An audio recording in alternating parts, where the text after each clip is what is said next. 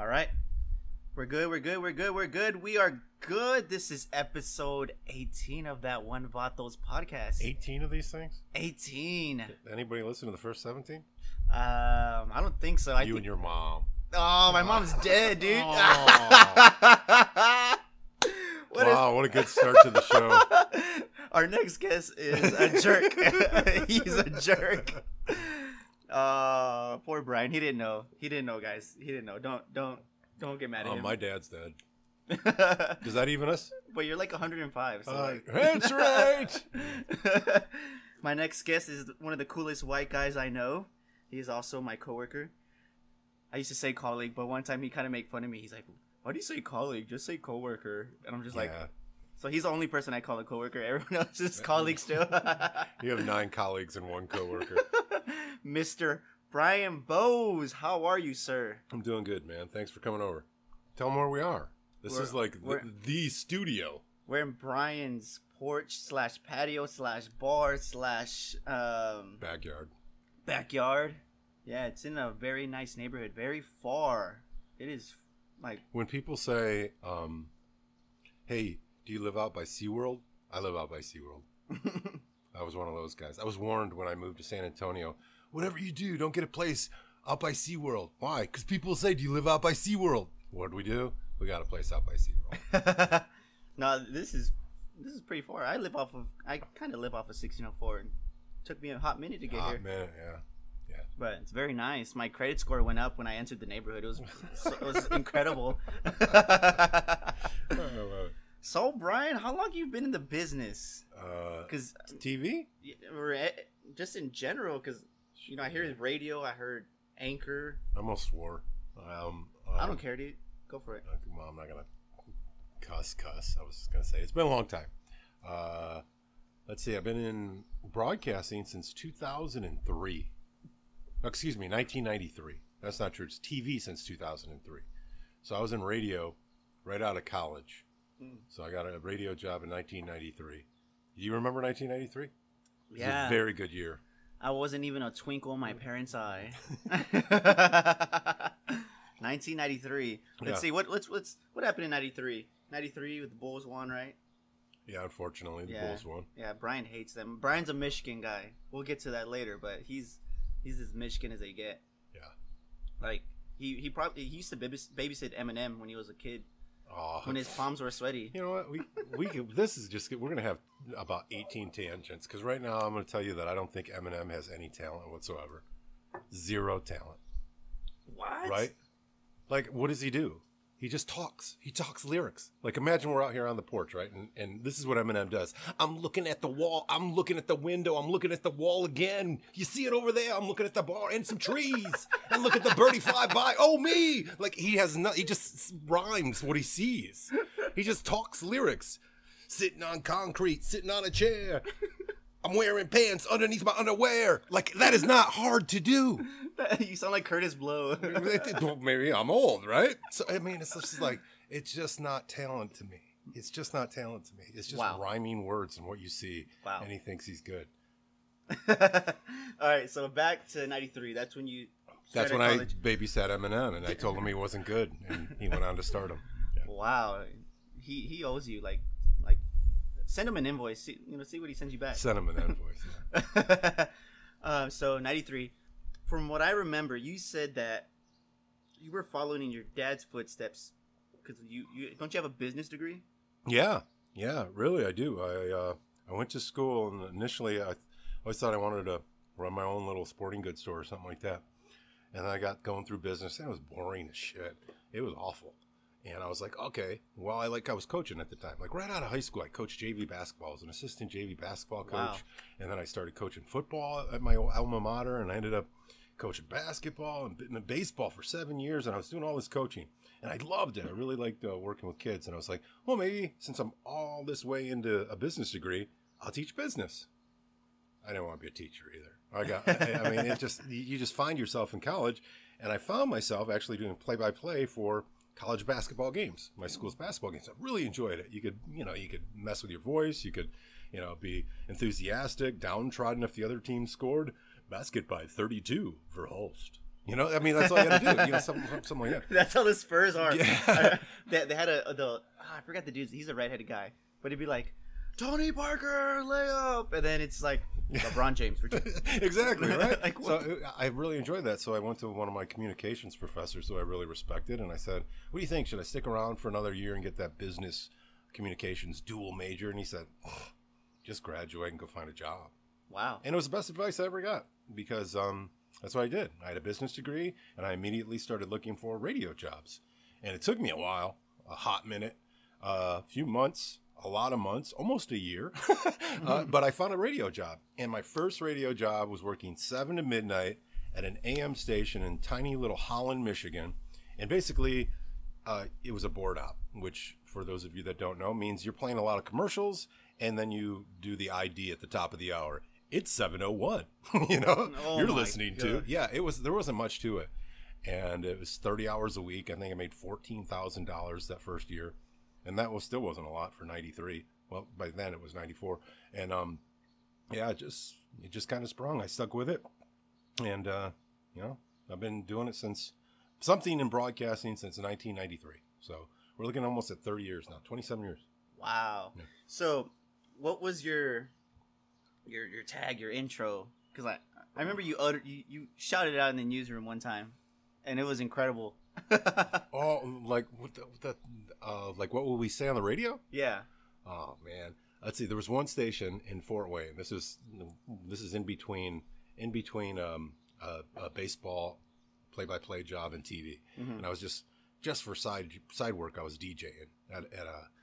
Let's see, 97.3 WMEE, Fort Wayne's #1 hit music station. We won't say or play anything that might embarrass you in front of your kids in the car. We're 97.3 WMEE, Fort Wayne's family station.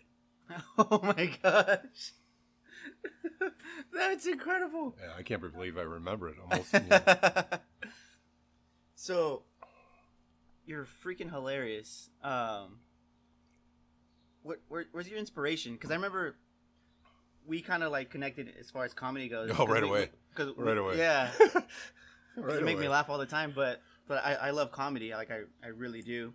And, I think and I could ask you the same thing. I mean, what got you into comedy? Was there a person? Was there something? And my family seemed really lame now that I when I was growing up, and when I look back, and I was like, there wasn't anybody funny. My Uncle Jerry was funny, but he just told puns. Mm-hmm. You know, and he still tells puns.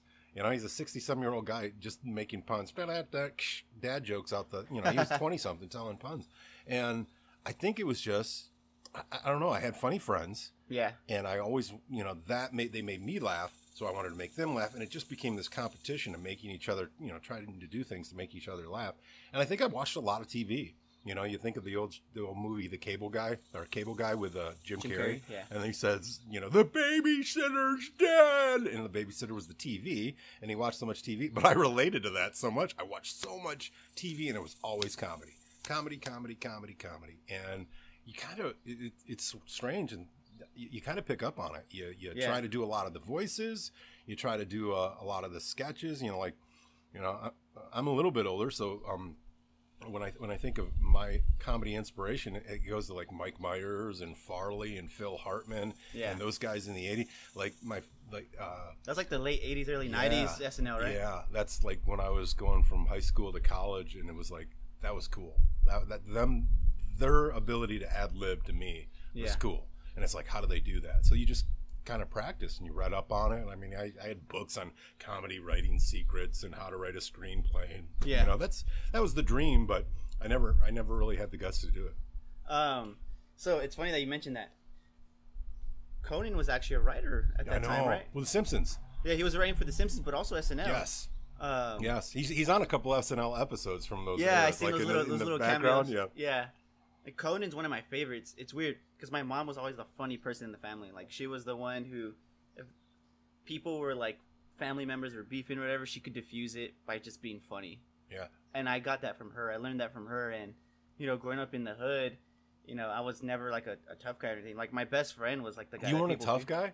Nah, man. What? Yeah, dude. I'm 6'3". What's the name of this podcast? 270. That one Vatos podcast. Yeah, man. I thought for sure you were like this, Tough Nah. dude, walking down the streets, eyeballing With the people left Rottweiler. and right, snapping your fingers. Girls on the left of me, girls on the right. No, that wasn't you. Nah, man. No. I can't even get a text back, you know. That was directed at you. I don't know who you are. You know who you but are. you're listening. You know who you are. Text him back. I'm gonna timestamp this. No, so my mom, she was the funny one, and it's crazy because I love like Fresh Prince. I grew up off of Fresh Prince. Oh yeah. You know, I was born when the series was about to wrap up, but Oh, I wow. didn't have cable growing up, so they would air it on Fox all the time. So it'd be Simpsons at 5:30, Fresh Prince at 6, and then something else at 6:30. I think it was like the Drew Carey Show or something. But that's all I would watch was Fresh Prince, and like Will Smith is hilarious. So I started to watch him, Martin Lawrence, Eddie Murphy. Great. Because Eddie Murphy made a lot of child-friendly movies, but I also grew up with Nutty Professor, those films. But I think when I got older, I started to like Chappelle Show. Oh yeah. We had a computer, right? We didn't have internet. We couldn't afford internet, but like we just bought this desktop off of somebody. Like it was just some like random desktop, and all I would play was Chappelle Show because my sister had the DVD set. So. And Chappelle pushed the limits so much. Like you were watching it, and you were like, "Oh, he's getting away with that." Right? And you were like, how?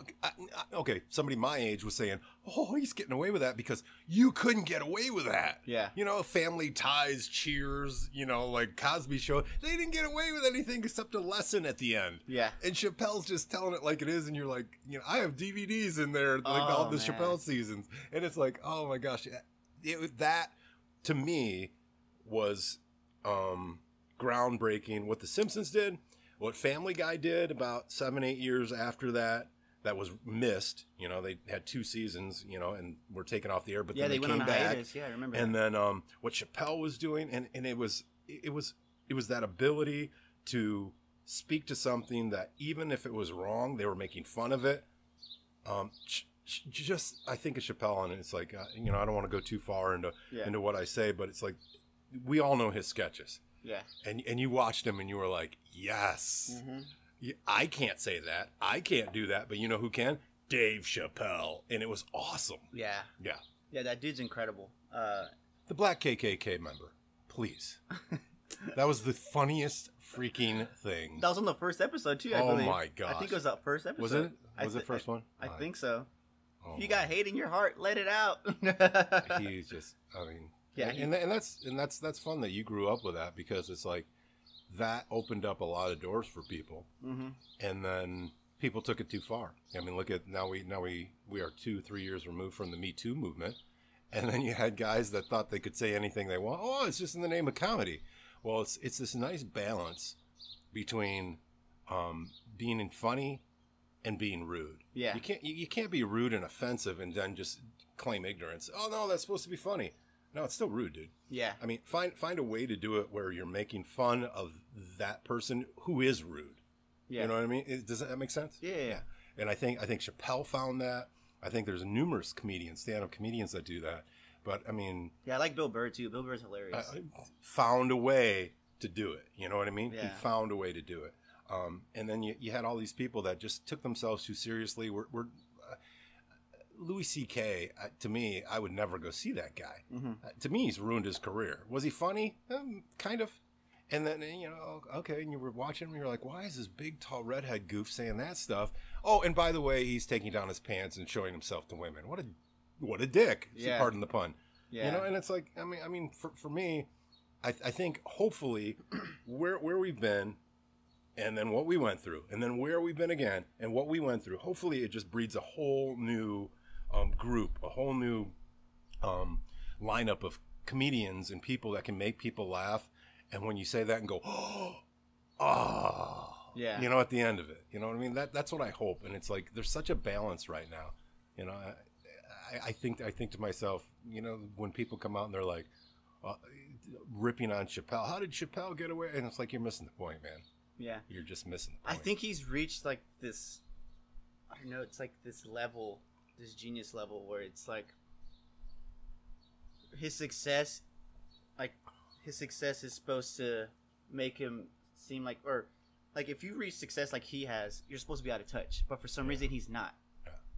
Or even when he is out of touch, he figures out. He figures it out. That's a good way to put it. He learns his lesson, and kind of moves on from it. Which is weird because there's a lot of comedians who are super successful now and they're just out of touch, or they just talk about stuff that's really not interesting, really not that funny. Right. But yeah, that's awesome. Like I just noticed that I was like, this guy's so freaking hilarious, and it's funny. Back in, was it February? I had recorded an episode.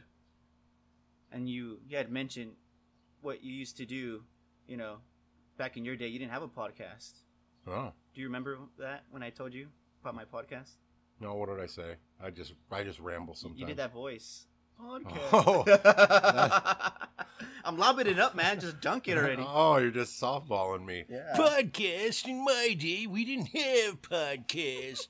We sat around with cassette tapes, popped them into the ghetto blaster, and recorded songs. Songs by Stevie Wonder like The Woman in Red. And we were hip and cool, and we knew it, and we liked it. It's like that. That's what you were lopping up for me. Thanks. Weren't you a kickball player too? Kickball? We didn't play kickball. We opened up the window and yelled at our friends 3 houses down. Get outside, let's kick rocks. Kick rocks at ants. And if we miss them, we'll stomp them into the ground and say, we're boss. We're the boss. We're the humans. You're just ants. Then we went inside and had peanut butter and jelly sandwiches. Watched cartoons all day. And they were offensive, too, about World War II. We didn't care. When our parents tried to put us to bed at night, we'd say, no, we're going to stay up. I already said Family Ties. And watch Family Ties. And worship Alex P. Keaton. I don't even know who that is. Sorry. Oh my gosh. That's rolling. But if you talk about humor, it's like, that's something like I smile after doing that because it's like, my favorite part of humor is when people ad lib and it's just whatever pops into your head, go with it.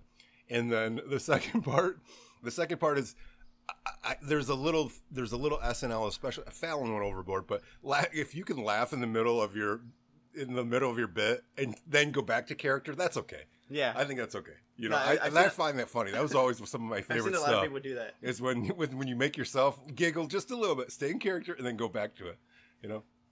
Well, I see that a lot in wrestling, and I know you were a wrestling fan back in the day, back in the Nitro. I heard you told me you were an NWO guy. I was officially a real NWO guy. I was in a show, and the WCW came to Grand Rapids, and they had an event at the Van Andel Arena, and it was a Monday Night Raw or Nitro, Monday Night Nitro, and my buddy worked there, and he's like, hey, they need people for the show. I don't know. You guys are into wrestling, right? So my boss and I are like, yeah. So my boss, gets the guy who works after. By then I was working 3 to 7 on the radio. Yeah. And he's like, gets the night guy to come in like an hour early with some made up excuse so I could leave and go be part of wrestling, right? They're like, they need people to be like in this NWO or something. So we race down there, like flashing our credentials, like our licenses, like we're Wayne and Garth trying to get backstage to see Alice Cooper. Like, we cool? We're supposed to be back here?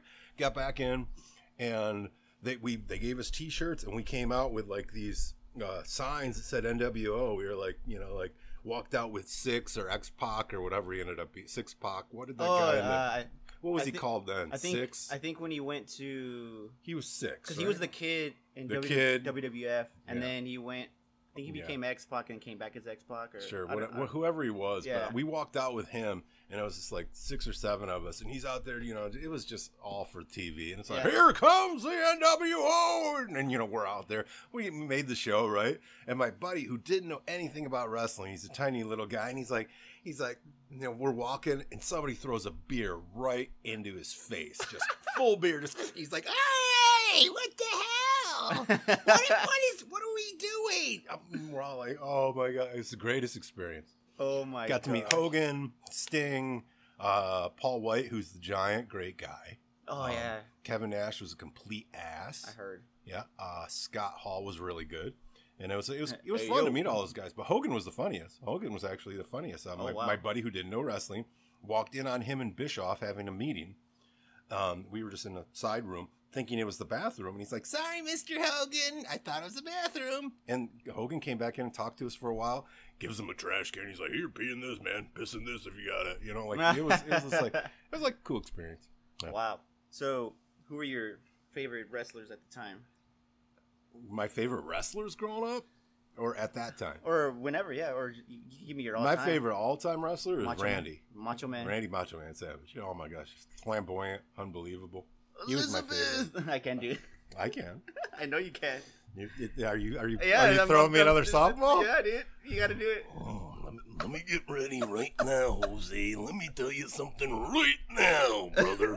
I'm sitting out here in this squared circle of concrete on Brian's porch doing this podcast, and I'm saying to myself, I feel great. I feel outstanding. And I'm gonna take you down, brother, bit by bit, inch by inch, until I just pound you into a little pulp. That's what I'm saying. Step into a Slim Jim. Dig it. So I actually went to the corner store the other day, and they have a Randy Savage oh, come on. case. Yes, for the Slim Jims. And it has Slim Jims They have in one them. right down the road here. I'm like, every time I go in there, I mean, it's COVID, right? And I'm in a mask, and I'm like, I want to be like, when you guys are done with this, could you like put that aside for me? Because I'd like to have it. And I'm like, dumb. What am I gonna do with a Slim Jim dispenser with Randy Macho Man Savage on it? That's hilarious. I love Macho Man. I love the Ultimate Warrior. Oh, wow. Yeah. Rest in peace. And who didn't love Hacksaw Jim Duggan? Do you remember? No, Oh. you might be too Oh, beyond you. Oh, okay. yeah, Wow, the 4x4. 2x4. Well, he Yeah. came. He had a stint in the WWE in the mid 2000s. Came back. With a 4x4. Yeah, American flag and everything. Yeah, that guy was crazy. Yeah, never understood that guy because I was just like, oh, I liked him as a kid because I was like, oh, this guy, like, he's an old wrestler. He's back. He's a good guy. Whatever. I'll He's cheer a for good him. guy, exactly. Yeah. Right. Yeah, that was fun. The wrestling was fun, and I think the people who don't get wrestling don't get the fact that you're watching it for what did Bill Simmons used to call it, the UCF, the unintentional comedy factor.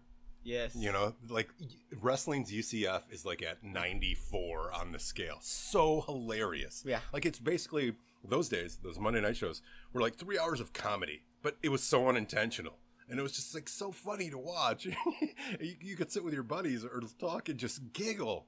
And you know, if you didn't take yourself too seriously with it or them too seriously, it was very funny comedy, you know? Yeah, it was great. I loved it. I mean, John Cena's doing pretty well, like transitioning to. How about Batista? Oh, I love Batista. I mean, love him. and you get that after the fact. Now that they've really opened it up, they had that John Stossel 2020 interview when I was probably in high school about wrestling being real, and he did this. I mean, it was such a worthless piece, but it was for 2020. Wait, was that the guy who got smacked? Yes, got smacked. Oh, dude, they just did a. You need to watch it, Dark Side of the Ring. Yeah, Dude, those are great. and it was like they were so trying to hide the fact that it wasn't scripted back then. I mean, the guy really got he hit John Stossel in the ear and busted his eardrum. Dude. I mean, what are you doing? And once they've gotten over Is that that real? threshold Is that real? and took you behind the curtain, and they're like, you know, we're real people. This is scripted. This is basically acting. Yeah. And all these people have come out, and now they're good actors. Okay, good actors, entertaining actors. Yeah. You know what I mean? Paul White, the Giant. He's in The Waterboy. Cena's very successful. I loved mean, him Stone Cold has in his Trainwreck successes. and Sisters. Yeah, I mean, and we're forgetting about The Rock. The Rock, he's Superstar. bigger than Yeah, like. it's crazy. So it's like I love that they've really been able to highlight what these guys' talents, and it wasn't just throwing people off the top turnbuckle, brother. It was about what they could do. I mean, Yeah. a lot of them are very talented people, and Well, I can't imagine Yeah. imagine being on live TV on the mic. In front yeah. of tens of thousands of people. I know that always amazed me too. It's That's- like that's the scary. ultimate ad lib, right? Is Yeah. wrestling the ultimate ad lib. They say it's scripted, but when you're live in front in Mean Gene or whoever asks you a question, and Oh, it's yeah. like, you know, you got to do that Macho Man thing where he's like, A little bit of, I want to rub you into a Dude, little Ric Flair, taste. man. Ric Flair is just like, yeah, oh man, he's incredible on the mic. The Rock's Great. incredible on the mic. Cena. So when you're done with radio and you're transitioning to TV in 03, yeah. where do you land in 03? Oh man, I'm in Fort Wayne at the time. Baseball, minor league baseball, brought me to Fort Wayne. So I did 2 years of play-by-play for it the double minor A, league triple A? affiliate. That was A. Oh, A wow. ball, Midwest League, but it was the Padres. So I mean, met great people through them. So it was, I mean, Jake Peavy was on our team. Wow. So I mean, it was really cool. And Peavy won. It was the first time. I mean, I've never sent a text like this, but I was like, "Congratulations on the Cy Young." I mean, that was cool. You know, because Peavy was a good kid, and we had some good players through those 2 years, but you know, nobody special. But they did come in for a exhibition game. So I got a 15-minute one-on-one with Tony Gwynn. I shook all the way through it. My hand holding the tape recorder just shook Really? the whole time. It was, you know, at that point, you know, I was still kind of green, you know, still kind of new to everything. And to meet a superstar, a future Hall of Famer like Tony Gwynn, and to have a one-on-one, I was freaking out.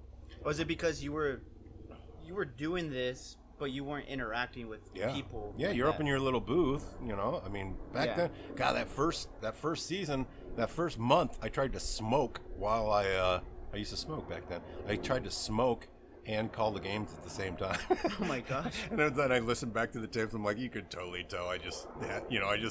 I'm exhaling smoke. The 2-2 pish. You know, it was like it wasn't good. So, but I went from baseball for 2 years. Realized that's a really, like, everybody thinks that's a dream job until you lose your 5 months of your year, and you have what 5, 6, maybe 7 days off, and it's like Saturdays, Sundays. You know, you might have and your days off are Monday or Thursday, and it was just tough.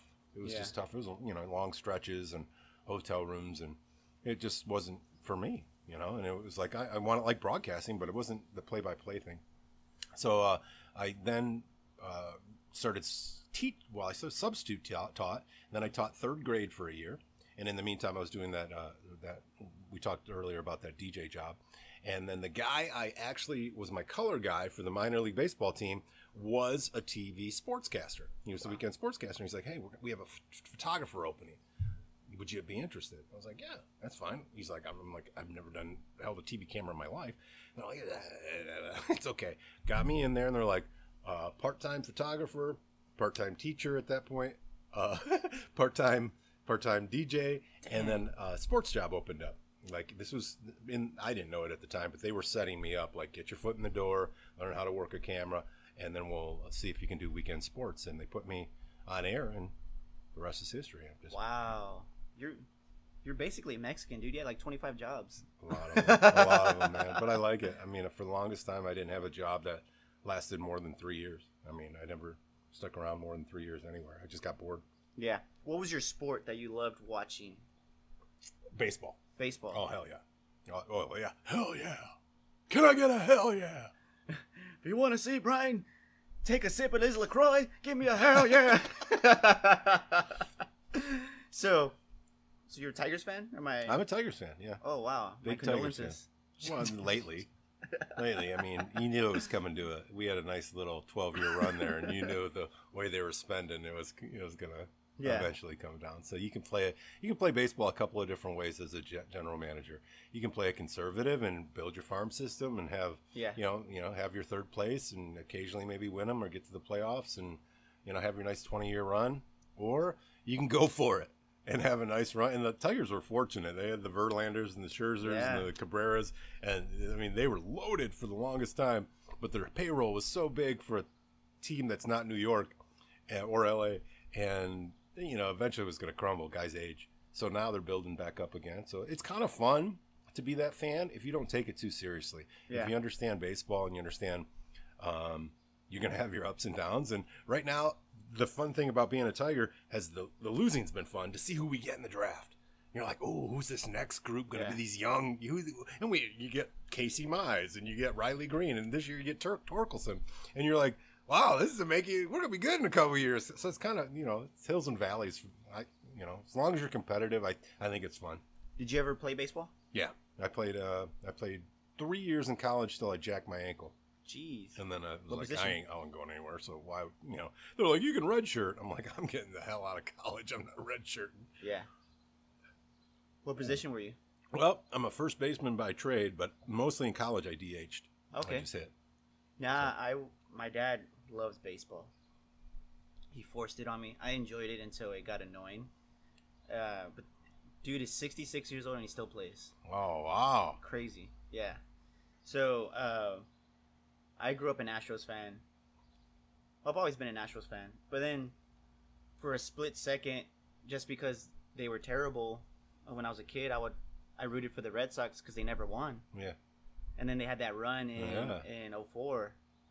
Because I remember who won 03 was the Marlins because they beat New York, right? Yeah. Yeah. Well, yeah. Well, yeah. The Florida Marlins back Right. when they were the Florida Well, Marlins. I always think of that because they beat the Cubs. The Cubs were up 3-1, and the Cubs were The Cubs fans were setting. Oh man, they were booking hotels and stuff for the World Series, and the Marlins came back and won 3 in a row. It was awesome. Yeah. You know, because it was like, Forgot about man, that. you guys haven't won anything ever, and you're mouthing off. Win the final game, and they didn't.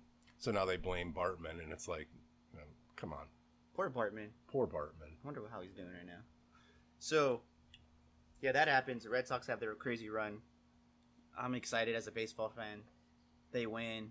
And then 05, Houston makes it and Yeah. gets freaking destroyed. Yeah. Oh, it was terrible. I was a huge Clemens fan, too. Yeah, they.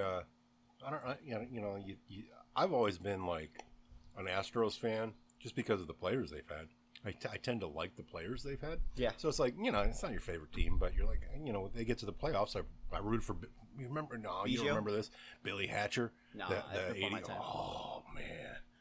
Oh brother, the '85 Astros with Billy Hatcher, and I was rooting for them to go so bad, and I don't know. I just like guys like Billy Hatcher, Yeah. in '85, and I remember coaching powder puff football after school, after practice. We had school, practice, and then you coach powder puff football because you were a loser. And I was listening to it in my headphones, which makes me a double loser. I was listening to the baseball game while I my was coaching, gosh. and Billy Hatcher in that NLCS was unbelievable. But they fell short. But I've always been I've had a soft spot for the Astros. So especially when the sign stealing thing came out, I felt bad. I know. Because you're like, it's on them. It's on them. Live Yeah. with it. Suck it up. Be a man. But Take that your championship accountability. was it was so incredible because Harvey just happened. And that was that was the one good thing that Houston had for themselves that year. Because that year was just terrible for them. And you had my boy Verlander. Yeah. Yeah, so that really sucks. But let's go to basketball. Oh man, come You're on, You're a Pistons fan. come on.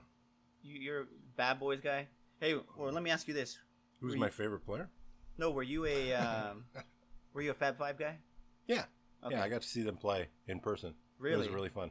Yeah, that first year, when they were all freshmen, at a tournament in Orlando, happened to be on a Christmas in Florida, and they were playing BYU in some jank tournament in Orlando, and watched them play. And they were fun to watch, man. Dang. And they were all like 18, 19-year-old kids, and you're like, what's going on? They are amazing.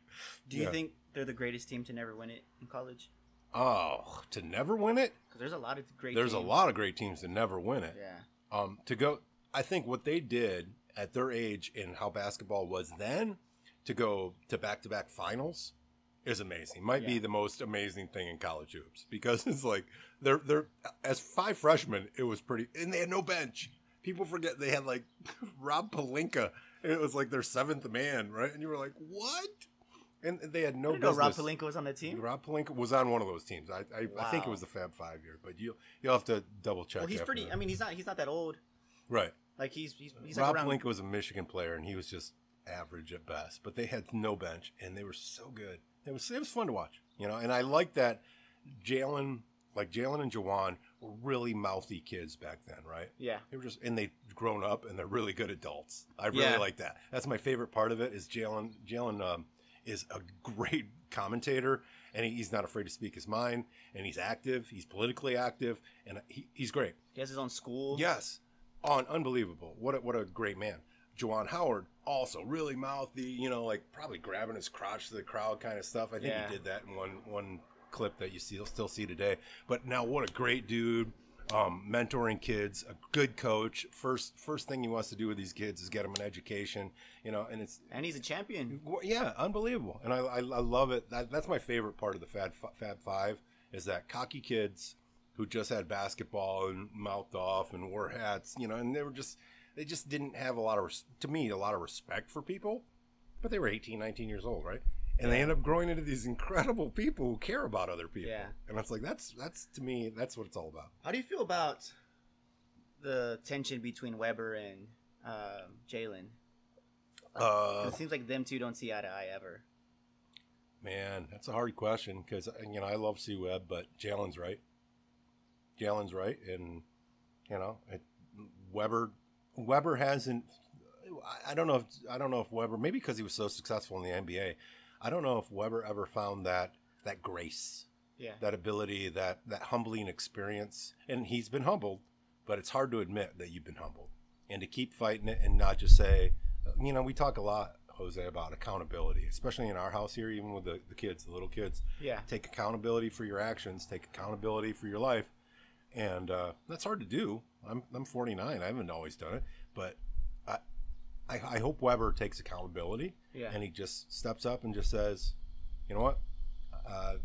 I was a kid and I was an adult, but I acted like a kid. I made some mistakes.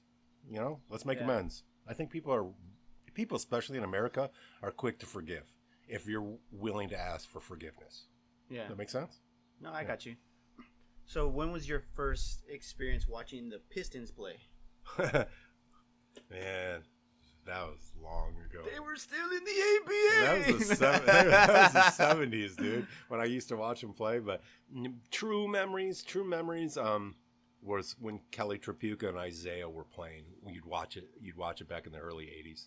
And they started to get good because Isaiah was good. Yeah. And people forget how good Isaiah was. And he's so small, too. He was amazing. He was amazing. And then Kelly Tripucka was good. Could score. Couldn't play a lick of defense. They get beat like 140, 129. You know, and you're like, hey, Pistons scored 129. Everybody gets free White Castle or something. There's promotions all the time. Wow. It's like freaking the Flint Tropics. Mm-hmm. Corn dogs, Jackie. Corn dogs. I love it when they put the mascara on. They're all it's all sweaty. Oh my gosh. So, do you think the Pistons would have won that year against the Lakers when Isaiah got hurt? Hard to say. You know, I'm biased. Yeah, I think they would have won. Yeah. I think they still would have won Game 7 if Dantley and Vinny didn't bop heads. You know, I was like, they were in pretty good position. And it's like, you knew as a fan, you were like, oh my gosh, we're going to lose. Oh my gosh, we're going to lose. We're not going to get through this. And then Worthy save on the baseline. You know, I talk about all this stuff like everybody knows what I'm talking about.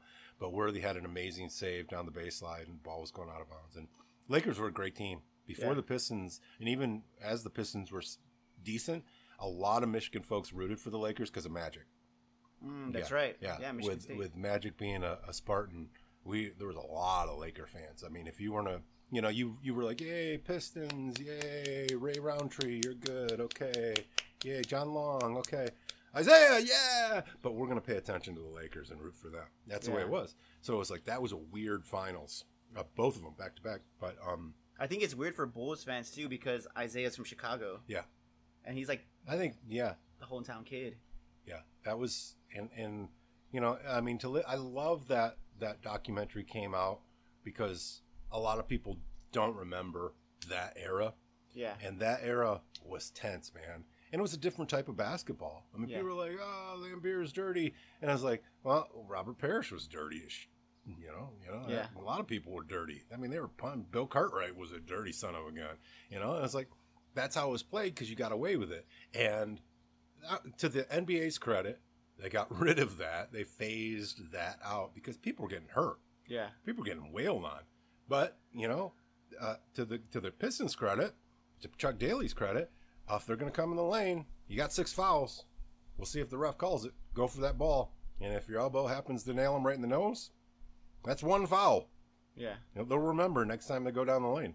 You know? So, I mean, it was... And to some extent, we played that way in high school. You knew, like, especially in Michigan. No blood, no foul. You knew you had 5 fouls to work with, and it's like there was no free layups. And our coaches would tell, and I know other teams' coaches would tell them that too. It's like, you went in for an uncontested layup, contest it. Dang. Take them. You know, it was a different type of basketball. We wore our socks up to our knees for crying out loud. So how do you, How do Pistons fans celebrate championships? How do they do it in Detroit? Yeah. Or how do they do it when they're from Grand Rapids like me? I don't know. How do We pump our fists a lot and go get a good night's sleep and wake up for school the next morning. Really? Yeah. Well, it's June. We just wake up, go to the we wake up the next morning, go to the sporting goods store and buy a championship T-shirt. Do you know how San Antonio does it? No, how do they do it? It annoys me because my family, what we would do is whenever they would win the conference finals and win the actual finals, you go downtown honking. Now people have gotten catered away where they honk every time they win a playoff game, and it's so annoying because it's premature. And we looked very stupid in 2013 when we lost to Miami. Everyone's honking, yeah, yeah, and like all the national reporters that were in San Antonio were like, we could not sleep because everyone was honking down the hotel, and then we ended up, game 6, Ray Allen happens, and then we lose games. So it just annoys me. So like my family, what we would do is we win the conference finals. All right, cool. We win the finals. All right, we're going honking now. But I don't know what happened between, I guess 07 and, our recent playoff runs that we've had. But yeah, so that's funny. You guys raise your fist. I don't know, that's what I did. But I mean, they burned half the city in Detroit that first one. Jeez. But I mean, the Pistons played in Auburn Hills, so it's like, it's two different worlds. Now the Pistons play downtown. Well, we'll see. The Pistons are rebuilding right now. So. I heard Auburn Hills is like really far. Yeah. When you consider traffic, I mean, if you would. I don't know distance per se exactly, but if you look at San Antonio, it'd be like we're here on the west side. Yeah. Imagine driving to Shirts for the game. Oh, shoot. Okay. That's a long call, but I mean, I still call Shirts San Antonio. I call us same. San Antonio. Yeah. People are like, oh, I live in Shirts or I live in Cibolo. I'm like, you live in San Antonio. Okay. Stop it. So, were you upset when Isaiah got left off Team USA? Yeah, absolutely. I mean, there was already a deep-rooted anger. I'll call it a hatred for Pippen, and then because Pippen didn't earn anything. You're well aware as a Piston fan or as a basketball fan how great Michael Jordan was. Yeah. He's the great. In my mind, I love LeBron. I'll tell you what, I love LeBron. I think for many reasons. Yeah, my LeBron. I see that, but I love LeBron. But I still think overall Michael Jordan was the best player ever. All right, I'll say ever. This is the part of the podcast where Brian needs to take his meds because he's losing his mind right now. But I'm a fan of both. I'm not a hater. I know. I'm just. There's a lot of haters out there, especially some of the young kids that's totally discarding what Jordan was or who he was, and it's like Jordan played against I'm like the plumbing man or the mailman, right? And it's like the milkman. You see those memes with him, the crying Jordan, put his face on everything, and you're like, man, that guy was really good. I'm just telling you. So I think it's hard to say, if Jordan played in the same era as LeBron, well, yeah, they'd both be continuous all-stars all the time. They're amazing. But they played different positions. Yeah. They really do. I was like, they wouldn't even guard each other. Like Jordan wouldn't have guarded LeBron. LeBron might have guarded Jordan from time to time, but Jordan would have scored on him because he scored on everybody. Yeah. A good game against Jordan and Dumars. Joe Dumars they had the Jordan rules, and he was good with them. It was like holding him to 23 points. That was amazing.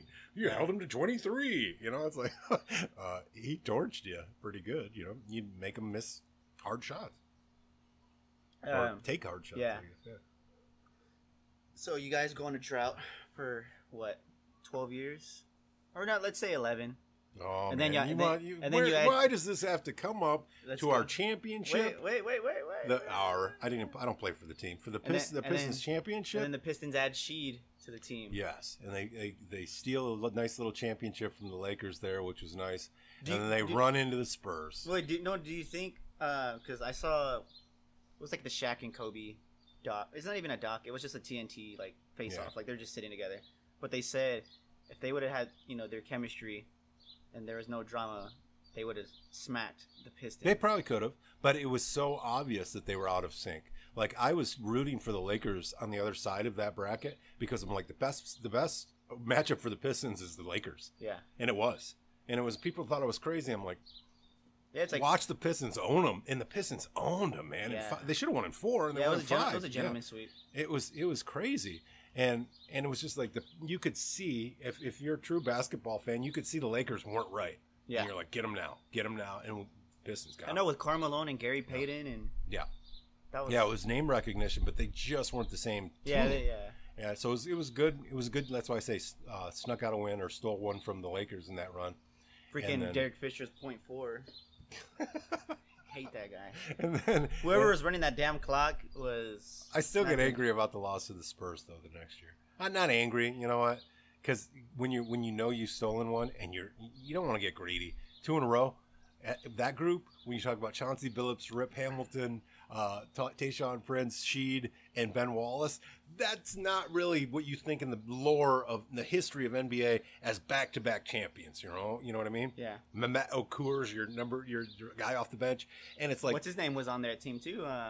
Darko. Darko. He was on the that bench. second one, yes. I don't even want to get in it. We're not talking about that. Darko. No comment when it's Yeah, he talking could have about had Melo take or Darko Wade. instead of Melo or Wade or Bosch. Or Bosch. Right? Oh my gosh, crazy. Oh my. But- so back to what is it? 05? Wait, we're talking about 05. Yeah.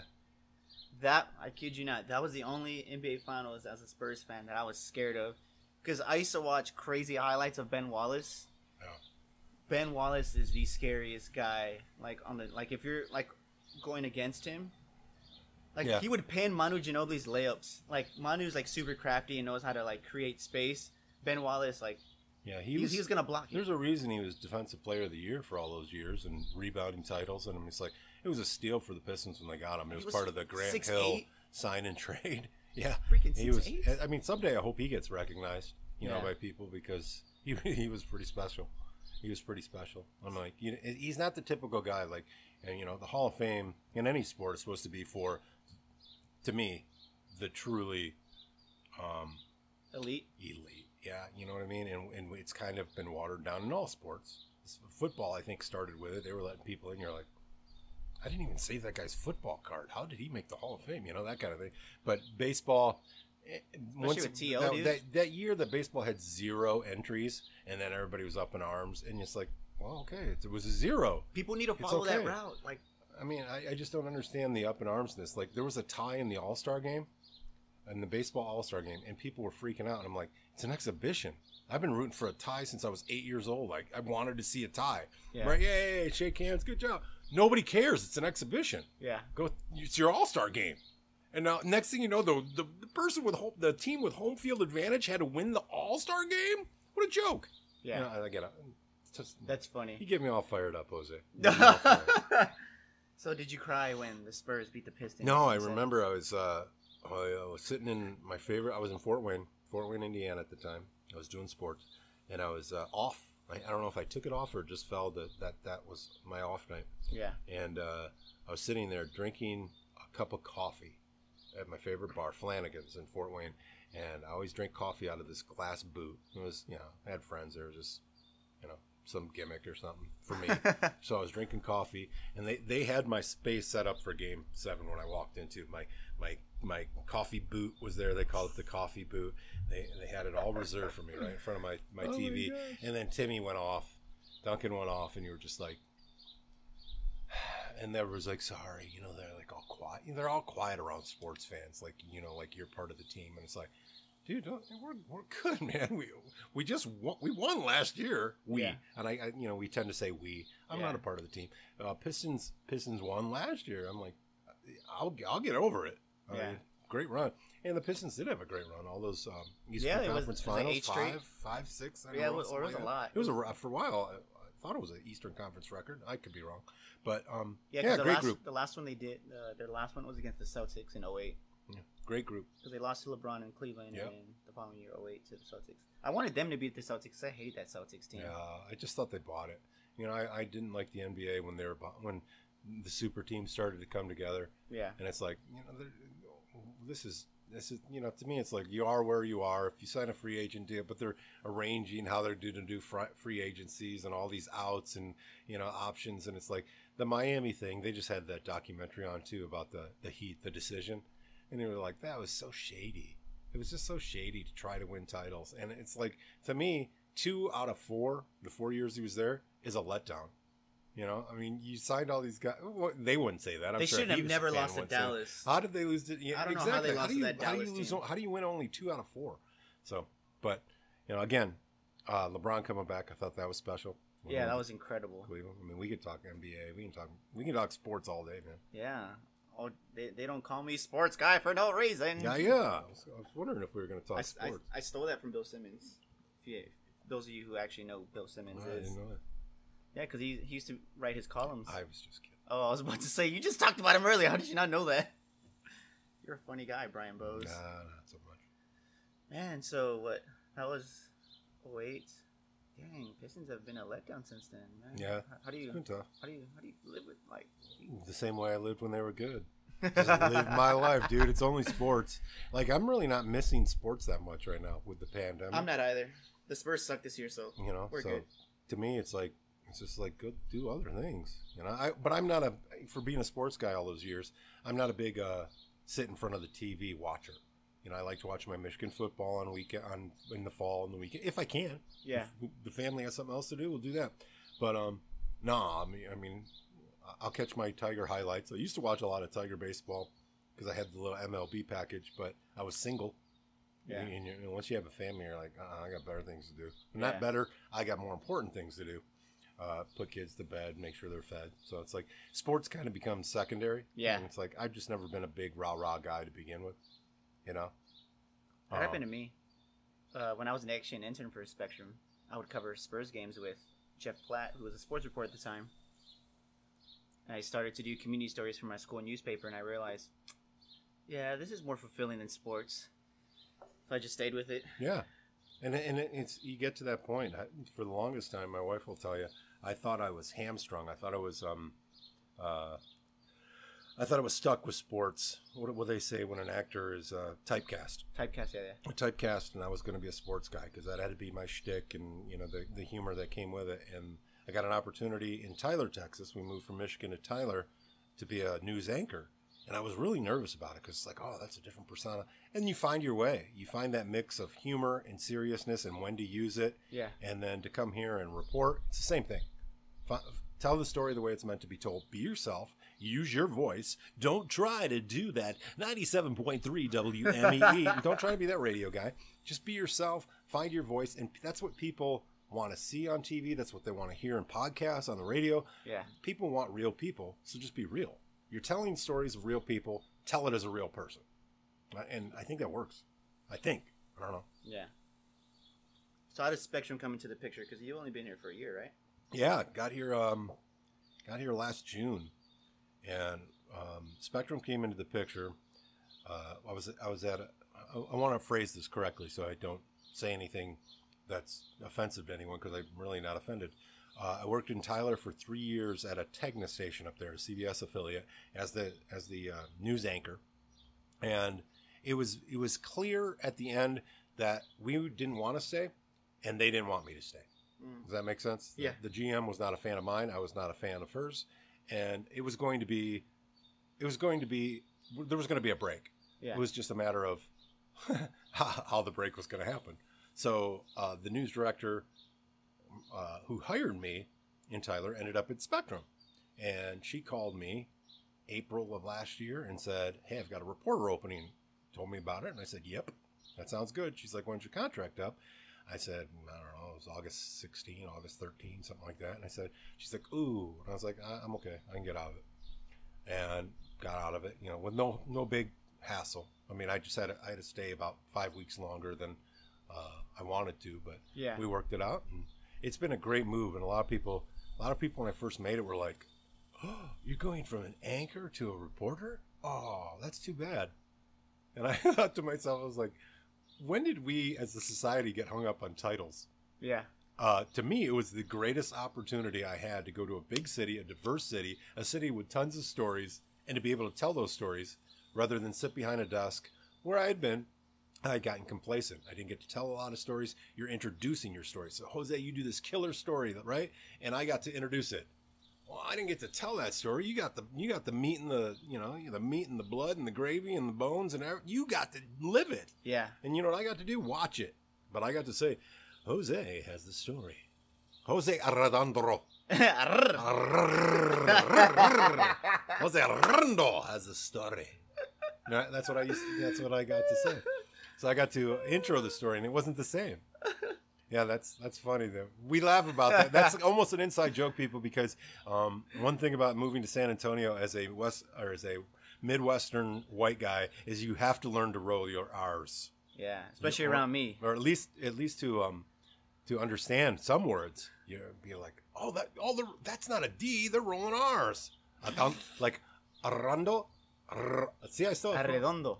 See, there's like, to me, my ear hears like 3 D's in that. So it took me a while. Yeah. And it was like, oh, those are R's. Those are double R's. That's rolling R's there. I got it. Those are some R's in that tortilla right there. I tell you what. Yeah, so see, it took me some time to roll some R's, and it's funny. It's funny, but that that's part of it. Yeah. Being an anchor is just introing, and I don't want to say that because I like anchoring. You can make a difference, but yeah. That's why I want to word it correctly, because I wasn't offended to leave. We knew we wanted a different opportunity to raise our kids. We found a great city. San Antonio's magnificent. Yeah. And you hear so many people love the city. Great to be here. And then they moved 2 years later. Yeah. We were looking. I'm old. We have kids. We were looking for that spot. Lay down, plant the seed. Oops, there goes my LaCroix. Plant the seed, grow the roots, build the tree, and raise your kids here. Yeah. And we found the perfect city to do that. Yeah. It's hot as all get out here in the summer. I mean, I don't mind it outside too much as my wife and kids really get hot. But yeah. This is the city we wanted to be in. Before this in Tyler, it wasn't the city. So it would seem a very natural move to, take that step from anchor to reporter. And I don't know. I'm just confused by that because it's like, to me, I'm loving what we do. Oh, me too. What you and I do, I love it. and I love to watch my coworkers, or as you would say, your colleagues' stories. But you get to watch them. You get to see what John Salazar does. You get to see what Sarah does. You get to see what you do. Chris Grisby who's abandoning us. Chris Grisby has really taken on such a new role, and you see him grow. And he's a young kid, man. Yeah. You're a young kid. And it's like, and I'm old. And for Salazar and I, especially being older folks and being in this business for longer, we get to see you guys grow. And it's fun. It's fun. And it's like you're trying to keep up with the younger folk. And there's competition there within reporters, I think, where it's like, he did a good story. I got to do a better one. Yeah. My mentor tells me that all the time. He's one of the best writers, or the best writer in San Antonio. He's been my mentor for eight years now. And he always tells me, I see he does a great story at the Express News. I'm just like, man. He's like, come on, man. I'm just trying to keep up with you. I was like, Vince, I'm trying to keep up with you, but thanks for the compliment. And that's good. Yeah. That's that friendly competition is real competition because you want to do better. Yeah. You don't want to be the slacker. You want to be the guy that everybody says, that's a Brian Bose story. Everybody wants that. They want their name for somebody to say, he does great work. She does great work. They want that. But you need somebody pushing you. That's why, you relate it to sports. That's why you need somebody to push them for the starting job. Why does Mitch Trubisky need Nick Foles in Chicago right now? Because nobody pushed. Mitch Trubisky could be good. Yeah. But he's been sitting there. They're like, here you go, guy. You have the job. Nobody pushed him. Yeah. So he throws 24 interceptions. Well, now you got a dude who won a Super Bowl. You going to play well, or are you going to find yourself in the unemployment line? Same thing with Cam. Now he's in New England. Yes, and it relates to a lot of things. I mean, you need that push a little bit. No, that's true. No, but I learned a lot from you. I learned from you guys all the time, every day. I mean, you were with me on my first live shot. Yeah. I was shitting bricks the whole time, dude. But that was a good one too. Yeah, and I loved it. It was a story that I knew really well. That's the Kobe mural, right? The Kobe mural one, yeah. So, I knew I could list the championships that the Lakers won or the years they eliminated the Spurs in the playoffs. So that was a good first live shot for me. Because, man, I see you guys. Y'all are just I remember that one, I think, where you were, on the Riverwalk. I got a escargot. It was like a snail story or something along those lines. It was the third day of draining of the Riverwalk stories. That's and right. It was a story about snails they found an invasive species of snails. Oh, hi, baby. I started cleaning the Play One campus and turn up the air. Yeah, I'll turn up the air for you. Okay, it's getting a little warm inside. All right, you got it, honey. And a little cold. Oh, it's getting a little cold. You need a little warmer? Okay. I got you, babe. Brian's talking to his daughter. He's not talking to me. Just in case the mic didn't catch her voice. Oh my god. I lost my train of thought, but it was no, it was snails. It was snails, and it was invasive species of snails in the Riverwalk. It was the third day, and it was just like, okay, man. And it was like, all right, that's going to do it from here. For me here at the Riverwalk, I have to escargot. I'm Brian Bose. Spectrum News. Gosh. So how do you? What's the story? And Chris Grisby did not know what escargot was, by the way. That's right. We had a whole debate about that. What is escargot? Because I remember I was making fun of him. I'm like, dude, I'm from the hood and I know what that is, and I've never even had a snail. Chris Grisby, that's my guy. We went to war together during the protests. Yes, you did. Oh man. Yes, you did. What are some stories that you enjoyed? You know, this year specifically. Oh man, enjoyed. Well, let's go. I know you enjoy a lot of all of them, pretty much all of them. Let's go right back, and there's such different different areas that you cover, like the Riverwalk tour I got right before Christmas. That was a fun story to tell. Yeah. Where James, one of our videographers, I had his footage and my footage. That was a fun one to tell and to put together, and it allowed you to be, funny. What was it? Cars 101 with Faye Hadley from Women in Machine. She's the Pixies and Pixie Dust, or Pistons and Pixie Dust. The mechanic. That was fun. So fun stories, and then there were some serious ones. The woman who had COVID and was on a respirator or was on a ventilator for 30 some days and lived. At that point, the longest anybody had been on a. That was a cool story and heartfelt. I mean, there's been a lot of stories that have made me cry, and especially since COVID hit, just people that don't have answers. Yeah. And you're asking them to answer questions about things they don't have answers for. And that's your job, to tell a story that's truthful, that's honest, that's meaningful. And then at the end of it, mask on, head turned away. I've embraced numerous people and just said, you're magnificent, before and after. I think those are my favorite stories, is the ones like, I had to tell a story a couple weeks ago, the Bexar County sheriff who lost his life to COVID, and his wife. Oh man, that one was. Yeah, held him in her arms as he passed in their living room, and it was really spoke to the seriousness of this disease, of this virus, and how unpredictable it is. He went to work, was sick, felt good enough to go to work the next day, was sick, was trying to go to work that day, and died. There was no ventilator. There was no hospital stay. This was a guy who just didn't feel well, and it got him in the course of 3, 4, 5 days, and nobody knew the difference. And when I say got him, it killed him. And then his wife had to suffer through COVID after that, because they can only assume that she hadn't gone anywhere, that he gave it to her. So not only do you lose your husband, but then you battle COVID yourself for weeks on it. And it was... We talk. We still talk. We've talked since that story twice a week, because it's just I really relate to her, and she's she needs a son figure right now, and you say father figure, but a son figure, and it's just she has a daughter and son who were amazing and still are amazing for what she's going through, but she needs somebody just to sometimes send a text to and be like, guess what?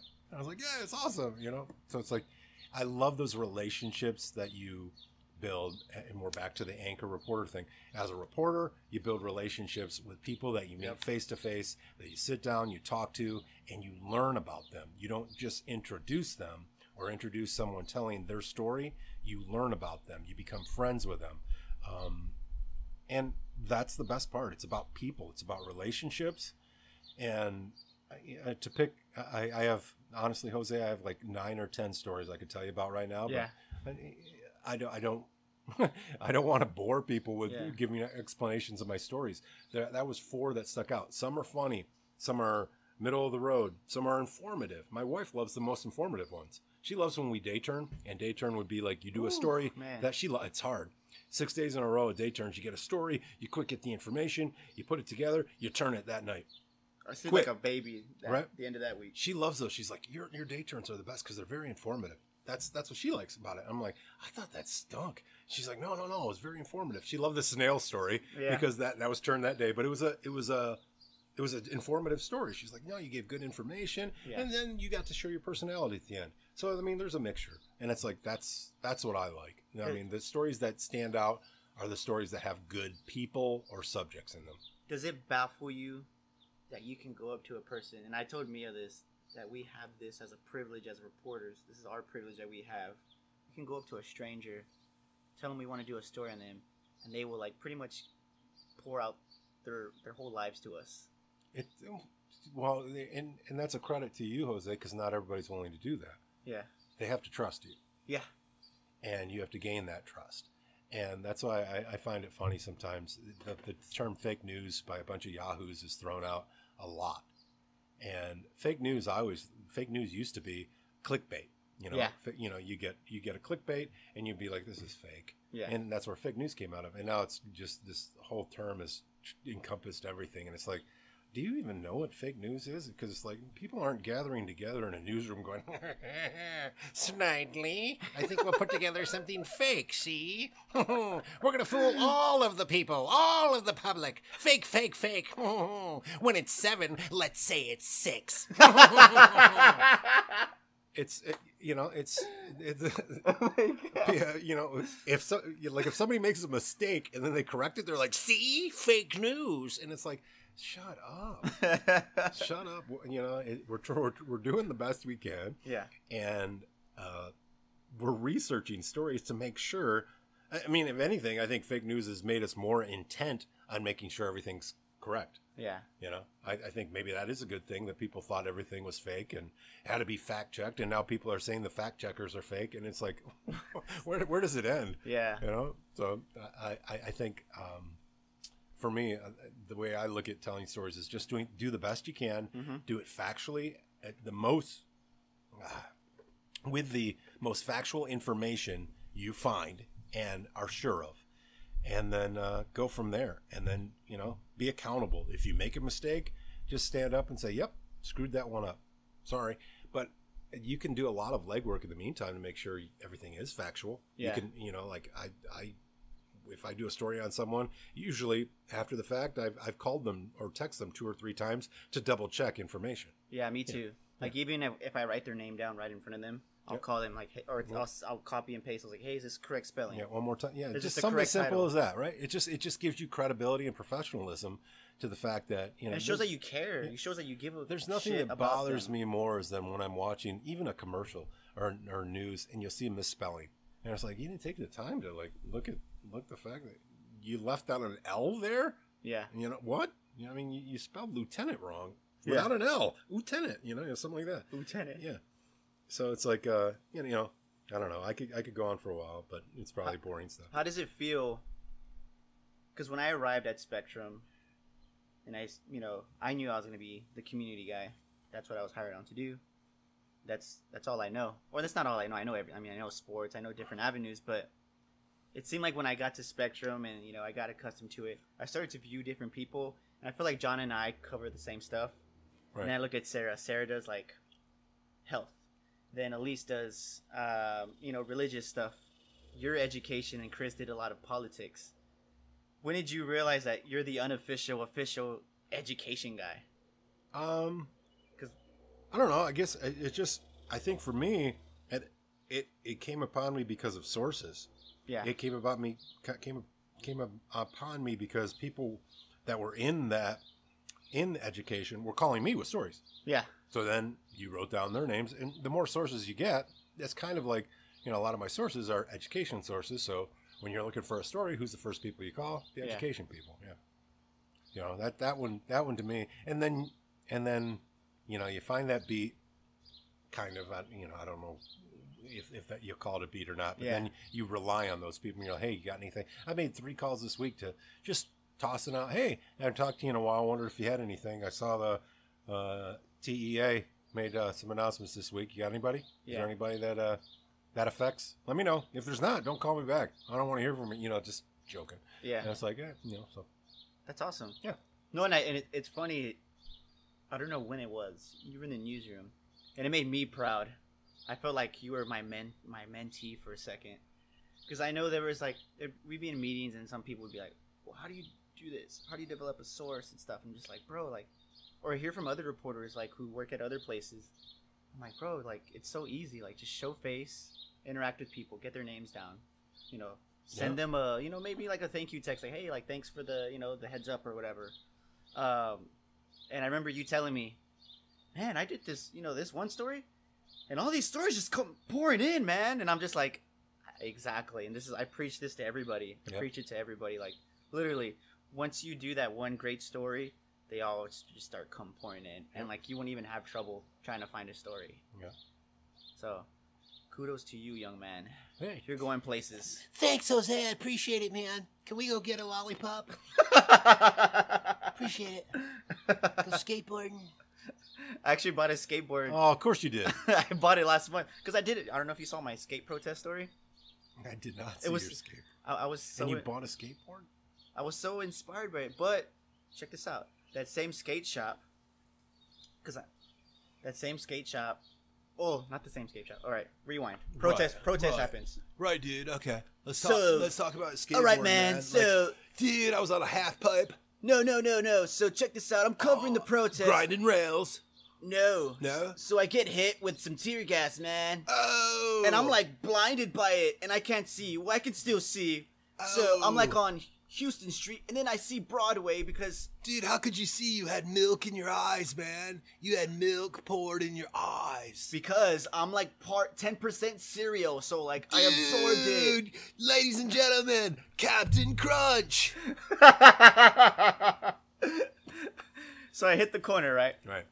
One of my friends, she's just the street photographer. She's like, Jose, are you okay? It's like, nah, I'm not okay. Like I have milk on me, all this water. So Carmen, I'm not okay. So Carmen brings me in. She brings me to the skate shop. Shout out Carmen. Brings me into the skate shop. The guy, is like, hey, you can use the restroom. The owner, Yeah. you can stay. And then for they as long upsold you on a skateboard. No, they didn't. So then, like the guys, like he brought in protesters who didn't feel safe or just anybody. He's like, I have the video too. He's like, I will literally protect each and every one of you with my fucking heart. I love y'all. I don't care what skin color you are. I think he was drunk, but like Yeah. he still cared. So then a month passes. I do a protest story on this guy from the east side. He's known for throwing parties. These cool parties. He's never protested in his life, never done anything like that. But he's gone to every protest. He went to every protest for 30 straight days. And he decided, let me do my own protest, but let me do it with stuff that I know. So he's a skater. He had huge crowd of skaters, young kids, like freaking 10-year-olds to, 20-something-year-olds. And I was really moved by it. I was like, man, Yeah. this is like... So you went and bought a skateboard. No. So I did my look live on a skateboard, and I was like, man, this feels cool. So then I bought a skateboard. But I bought it from that same skate shop because they saved my life that night. Wow. So you see this That's scar? cool. You see the Okay, scar? I'll I give got you this cool. last month from... Plus, you were supporting local businesses. Yeah, supporting local businesses. So. That's rad, dude. It's gnarly, bro. That's gnarly, rad. It's gnarly, man. All right, Brian, I usually end each episode by telling people, talk your ish. You can, like... I have no idea what that means. Basically, talk your shit. I just wanted to censor myself, but... Talk your shit's basically, like, you being proud of something, or you just, like, you can rant about anything or whatever. Or just... I have a rant, and I want to make sure it's taken the right way, because it's funny because I was going to put it on Facebook today, and then I've decided to stay off Facebook today Yeah. because I don't know. I've seen what we've gone through Yeah. in our country recently, and the weird thing, I don't know if anybody's noticed that there's this trend for certain people, mostly white men, to go on and throw themselves a pity party, or to feel bad because they're judged for being who they are. Yeah. They're being judged to be racist, or they're judged to be homophobic or they're judged to be misogynistic. And I found it very odd that these people don't like to be judged just for being human beings. And the reason for that is they might not be racist, and they might not be misogynistic, and they might not be homophobic, but for the longest time, these people that are complaining about how they're being judged have been at the very least, indifferent to the way other people have been treated. Yeah. They've been sitting on the sidelines, they've been sitting in the cheap seats, enjoying a nice bowl of "it's not happening to me, too bad" popcorn, or sitting there having a nice diet, tough break Coke, and they haven't cared. Mm-hmm. So now, to me, that indifference, that willingness to just let somebody else take the fall is just as evil as people that are racist or are misogynistic or who are homophobic. You are being grouped into those people, whether you feel that way or not, because you haven't been able to or are able to speak up about injustices in our world. So I'm sorry that nobody's at your pity party. The seats are empty. I'm really sorry about that, but your indifference has caused this. So when you whine about being white and that you're not racist and you're not misogynistic and you're not homophobic, you might not be. You might not be. You might not have 1 inch of your soul, of your fiber of your being that feels that way, but you haven't made a difference. And you're still not making a difference because you're complaining about yourself. You're making this about yourself and not about doing better for others. So when people say Black Lives Matter, yes, Black Lives Matter. You know what? All lives matter too. We got it. We understood it. We've known for a long time that murder is wrong. All lives matter. But Black Lives Matter. Get it through your skull what you're talking about. When people say everybody has a right to live the way they feel, that's about LGBTQ rights. Yes, we understand you're not homophobic and people are fine living the way they want to be, as long as they don't affect you. That's usually the way you guys end that statement. As long as they don't come on to me, that's wrong. Yeah. That's wrong. If you have been fine with women's rights and women's lib, I'm older, people saying women's lib, you haven't got it through your skull that you're still misogynistic. So, for you fellas, or I should say fellas, because I see some other people that posted as well, but for you people that have sat down and decided that that's your stand, that you're going to stick up for yourself right now, that you're the ones that are being looked down, all I have to say is welcome to the party. How does it feel to be judged for just being a human being, for just being on this planet? Doesn't feel good, does it? And it's time to speak out about that. And if you're still not getting it, I feel sorry for you. Ooh. We will end episode 18 on that note. Brian, where can the people find you? Right here in my backyard with you, brother. What are you talking about? Listen to Jose. Jose. Oh my gosh. Is that how you end it? I got to give him my Twitter? At Brian Boes. BRYAN BOES. BRYAN BOES. With an pound sign at the beginning of that. It's not really a hashtag anymore, right? Those are pound signs? What are pound signs? I don't know, Pound signs? back in the day. What? That's an ampersand, right? What's the at? No, ampersand's an and, right? That's an at sign. At Brian Bose. I don't know, just say That's handle. an at. But pound signs are hashtags. Hashtags, yeah. You're talking about the at. Back in my day, a hashtag was a pound sign. And an ampersand, well, we just wrote A-N-D. And if you didn't like it, well, we sent you back to 4th grade with your elementary school teacher and the chalkboard and the recess and the monkey bars. And if you fell on your face and busted your lip, you went to the drinking fountain, there was no water in it, and just sat there for 5 minutes and cried. Then you came back to class and used the one-person bathroom and pooped on the seat. And that's the way it was, and we liked it. For you, Jose, that's how we'll end it. That's where you find me, because you love the old guy voice. I love it. All right, guys. Thank you for listening. Stay brown.